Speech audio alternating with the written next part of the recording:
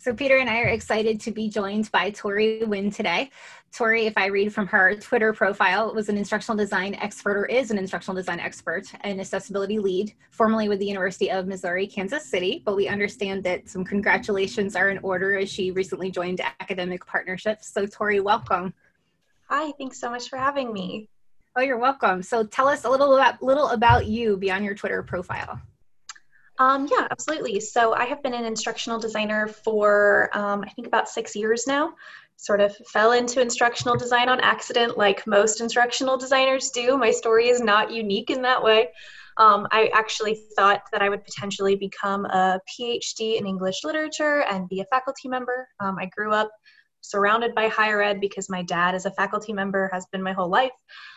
So that was originally my plan, sort of fell into online learning as an adjunct and graduate teaching assistant. I had the opportunity to design some online courses and fell in love with it, fell in love with the instructional design department at my first university, and really just loved it and loved working with the faculty members. So I've been doing that since. I started at Wichita State, moved to the University of Missouri, Kansas City, like you mentioned, and I'm now with Academic Partnerships. And my role with accessibility has changed over time. That sort of happened because at the time I was with Wichita State, they did receive a letter from the Office of Civil Rights on behalf of a student. So they had some different things that they needed to do when it came to accessibility. So we had a lot of training, a lot of work in that. I think that was probably one of the reasons that the University of Missouri, Kansas City was interested in me when I was hired, since they had a lot of work to do in the area of accessibility. And it's something that I'm really passionate about. I teach some accessibility courses for the Online Learning Consortium. I'm actually teaching one as we speak. So it's just been really great. I love the instructional design community, and I'm excited to talk to you guys today. Well, thank you for sharing your backgrounds. I have to admit, a number of things came up that are very much resonating with me because our college, Colby Beacom College, is actually going through a transition as we learn, to teach online, because we had no fully online courses before COVID-19. We had a handful of hybrid, and that was it. Okay. So on one hand, it's terrible, of course, that we're going through this very fast, crazy transition, or it's very surprising and unexpected and all of those things. On the other hand, I was like, yeah, I'm using my PhD in instructional design and I get to use the things I finally learned how to do. Yeah. So it's been a little bit of a joke in the department. But I'm curious, when it comes to accessibility, because I believe I remember reading somewhere when I was looking at your bio, you have some involvement with Quality Matters as well, I think. Well, so I am a master reviewer for Quality Matters and have been doing, reviews for quite a few years now. Helped them put a couple of resources together when they were creating listservs and in particular for accessibility. So I do a lot with that. I haven't really been super active in the Quality Matters community within the past year or so, just because of my personal transition. I do a review here and there. I mentioned it because we just signed with them about a couple of weeks ago. So we're working on developing an online template and all of those things. And I was wondering if you had any tips, and I understand this is a very large question for a very small amount of time, but when it comes to creating an accessible template, are there a handful of things that you would say that template has to include? Well, when it comes to accessibility, I think the easiest thing that you can think about when it comes to it is that it's easier to build it in than it is to bolt it on. So if you have older course content or older courses within your learning management system and you're trying to make those accessible, that is like climbing a mountain. But if you start from a fresh template or start with fresh course content, it can make it a lot easier to make that content accessible. So if your institution is actively trying to create a template with accessible features, that's great. Taking a template you had used previously, or maybe like PowerPoint templates or Word document templates, that can make it a lot more difficult, and especially now that accessibility is such a huge part of web design and our learning management systems. The tools that we have at our fingertips to help make content accessible just so much better even than they were 2.5 years ago. So just always taking the time to build accessibility into your workflow is also going to be key. So make sure before you save a document or maybe a PowerPoint slide that you just check that accessibility before you exit out of the document. If you make that part of your workflow, it's going to save you so much time in the end. Thank you for that. I so much agree with it's easier to build it correctly, so to speak, than try to fix it after the fact. When I came to Penn State years ago, we were also in a similar situation of needing to change all of the content for World Campus because some things were not accessible. We've recently signed on also, we're doing a lot of onboarding right now with the Course Arc, which I'm not sure if you're familiar with that. It's going to be used as our template system within the LMS. So since we weren't ready to switch to a new LMS, we went with one that was fully accessible compliant to a couple of the different standards. Right. So we're excited to use that because it doesn't mean we don't have to stop, or we can stop checking things, but at least we will have an accessible LMS component when we didn't before. Yeah, that's really fabulous. Are there any things that you've run into recently with the transition with remote working? I guess, first of all, I should say, was it a transition for you? Were you working face-to-face before? Yes, it was a transition. So originally I was a traditional campus employee. I was there 8 to 5 each day on campus. My office at the University of Missouri, Kansas City was on the 4th floor of the library. So I got to see students every day, which was really great. And now, in the midst of COVID, I actually transitioned to a fully online position anyway. So this is now my new normal. Which is pretty interesting. But the fact that the company that I work for has a lot of remote employees, they were really well set up to facilitate that transition and make that easy. For example, I came home one day and all of a sudden there was a laptop sitting in front of my front door. So they were ready for me to come on board. Nice. Yeah, so that was really great. The transition for me has only been difficult because I live in a 1-bedroom apartment. So I feel, and coupled with quarantine, I feel very trapped in my space. But other than that, it's pretty great. Even though I was traditional on campus, I spent most of my day sitting in front of a computer screen. So that hasn't really changed. Yeah, I use Zoom a lot more frequently, and I'm getting really used to being able to see myself during meetings, which is sort of a weird transition. Yeah. But other than that, I don't feel super disconnected. I still have the ability to use a lot of messaging software to stay connected with the people that I work with. I feel like we're all more willing to share photos of our dogs and our partners and our children. Yeah. So that has actually been kind of nice because I feel like I get to know people a little bit better. Cool. I'm curious when it comes to meetings, because there's been all kinds of memes online about what it's like to have remote working during COVID and all of the meetings and things like that. Everything from kind of the funny, which is more of the men who decide they want to look dapper all day long with wonderful outfits that they do, to the fact that we're meeting every 30 minutes all day long, and it's Zoom fatigue. What have you experienced? I have definitely experienced Zoom fatigue, especially at the beginning. I was doing a lot of onboarding. So that's just generally a lot of meetings anyway. So that was sort of exhausting at first. But now it feels a lot more natural. I think maybe I'm just even becoming more used to it than I was previously. So it doesn't wig me out as bad as it used to. But by the end of the day, when it hits 5 o'clock, I'm ready to shut my laptop. Yeah. You're I'm done. It's been good. I did a full day, despite the fact that I'm in front of my computer, and it's kind of the same. So I get that. My experience was similar, and I was also in a physical library. So it's kind of the same thing as before, just less people other than my husband. So yeah, yeah, absolutely. I can't peek over a friend's cubicle and ask them if they want to go to lunch, but I can still send them a message and, share jokes with them. So it's not totally lost. Cool. Peter, did you want to transition with some of your questions? Sure. I would be sort of curious because it sounds for you, it was a very sort of seamless transition in a way. You were already mostly set up for this kind of thing, and now you went to fully remote, and you have the technology equipment, you kind of have a space where you can work. So that was relatively simple. Mm-hmm. As somebody, especially who has worked with accessibility and those kind of requirements for learners and teachers, what have you been seeing on the other end of sort of the Zoom call, so to speak, in the sense that the students and the faculty that you have seen make this transition as well, what have some of the challenges been that you've been seeing in terms of, everybody being now forced to fully adapt online everything, right? So online video, online textbooks, because we can't ship textbooks to students. And especially for students who may not have access to technology or who have special accessibility needs one way or another, what have some of the biggest challenges been that you think are still kind of being worked on and haven't been fully solved right now? Well, something that I was actually talking to some coworkers about recently is the definition of correspondence courses and how we're sort of running into that all over again when it comes to distance learning, especially looking towards the fall semesters. You know, so many courses were able to pivot in the spring and make a lot of concessions with their courses and their assessments. But when we look towards the fall, you know, what do those concessions look like? If students live in remote areas without internet access, how do they access their courses? How are they going to complete their content? And for some of them, the answer would be that traditional correspondence course model. And, you know, a lot of courses are not certified to be correspondence courses. So how do we tackle that issue?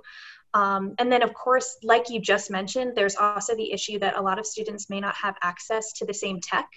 I was able to make this transition really easily. I had computer screens at home. I had a free desk I could use.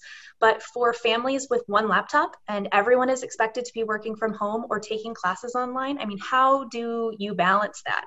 And how do schools provide that sort of hardware for students to get on board with their classes and get their coursework done? So I know that that solution looks different for every institution, especially based on their student populations, but I'm really curious to see how the definition of correspondence courses changes, even if it's over just the next couple of months, and how the institutions with hardware issues or lack of hardware, how they're going to tackle that as well. I don't know if there's going to be grants available. I don't know if the institutions are expecting faculty members to mail content out to students. You know, it might look different depending on what you teach and where you are. Yeah, that's a great, actually, that's an interesting thing because I don't think we've had anybody mention correspondence courses, which is sort of a very old school term in this very modern approach to everything, but it is a very good point that may be a useful tool. Sim, on that kind of note, as you know, your colleagues were preparing, I guess, for fall, and fall is still unknown for a lot of institutions right now, what that's going to look like. Were there some sort of plans coalescing as to, you know, what education would even look like for your institutions and your students? I mean, would it be in classroom, hybrid? What would a classroom even look like? What were the options being considered? Because all schools are kind of looking at it very differently these days, and it's hard to see common trends yet. We're still almost too early in the summer for this.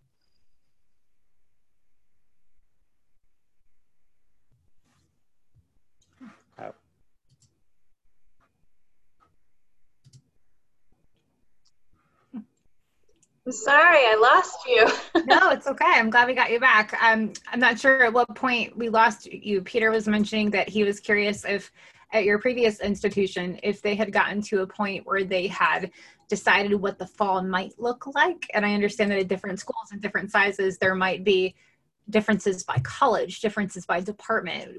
What was kind of in the works when you were leaving? So when I was leaving UMKC, they weren't really sure what fall was going to look like. I still do adjunct for them, so I can tell you from an adjunct instructor perspective what's happening for fall. I do know that for fully online classes, the situation doesn't really change. But for face-to-face and hybrid courses, the changes are going to be that the school year is going to wrap up before the Thanksgiving break. So if there are major assessments or major things that students need to complete, they have to have that completed in a face-to-face format before Thanksgiving hits, so that after Thanksgiving, students don't return to campus and they have that really extended break. I've seen that practice at a couple of different institutions. We're doing that too. Yeah, so that's pretty common. I'm curious to see if a shutdown happens before that, how we transition or pivot. So, but who knows really what it's gonna look like. I think as much as possible, if faculty members can try and get their courses into some sort of hybrid format so that that transition is a little bit smoother if they have to move fully online, I think that's a good practice. But at UMKC, at least, that is optional. Faculty can still plan on a fully face-to-face format. Although it's strongly encouraged that they have a backup plan or they try and move hybrid where and when they can. Interesting.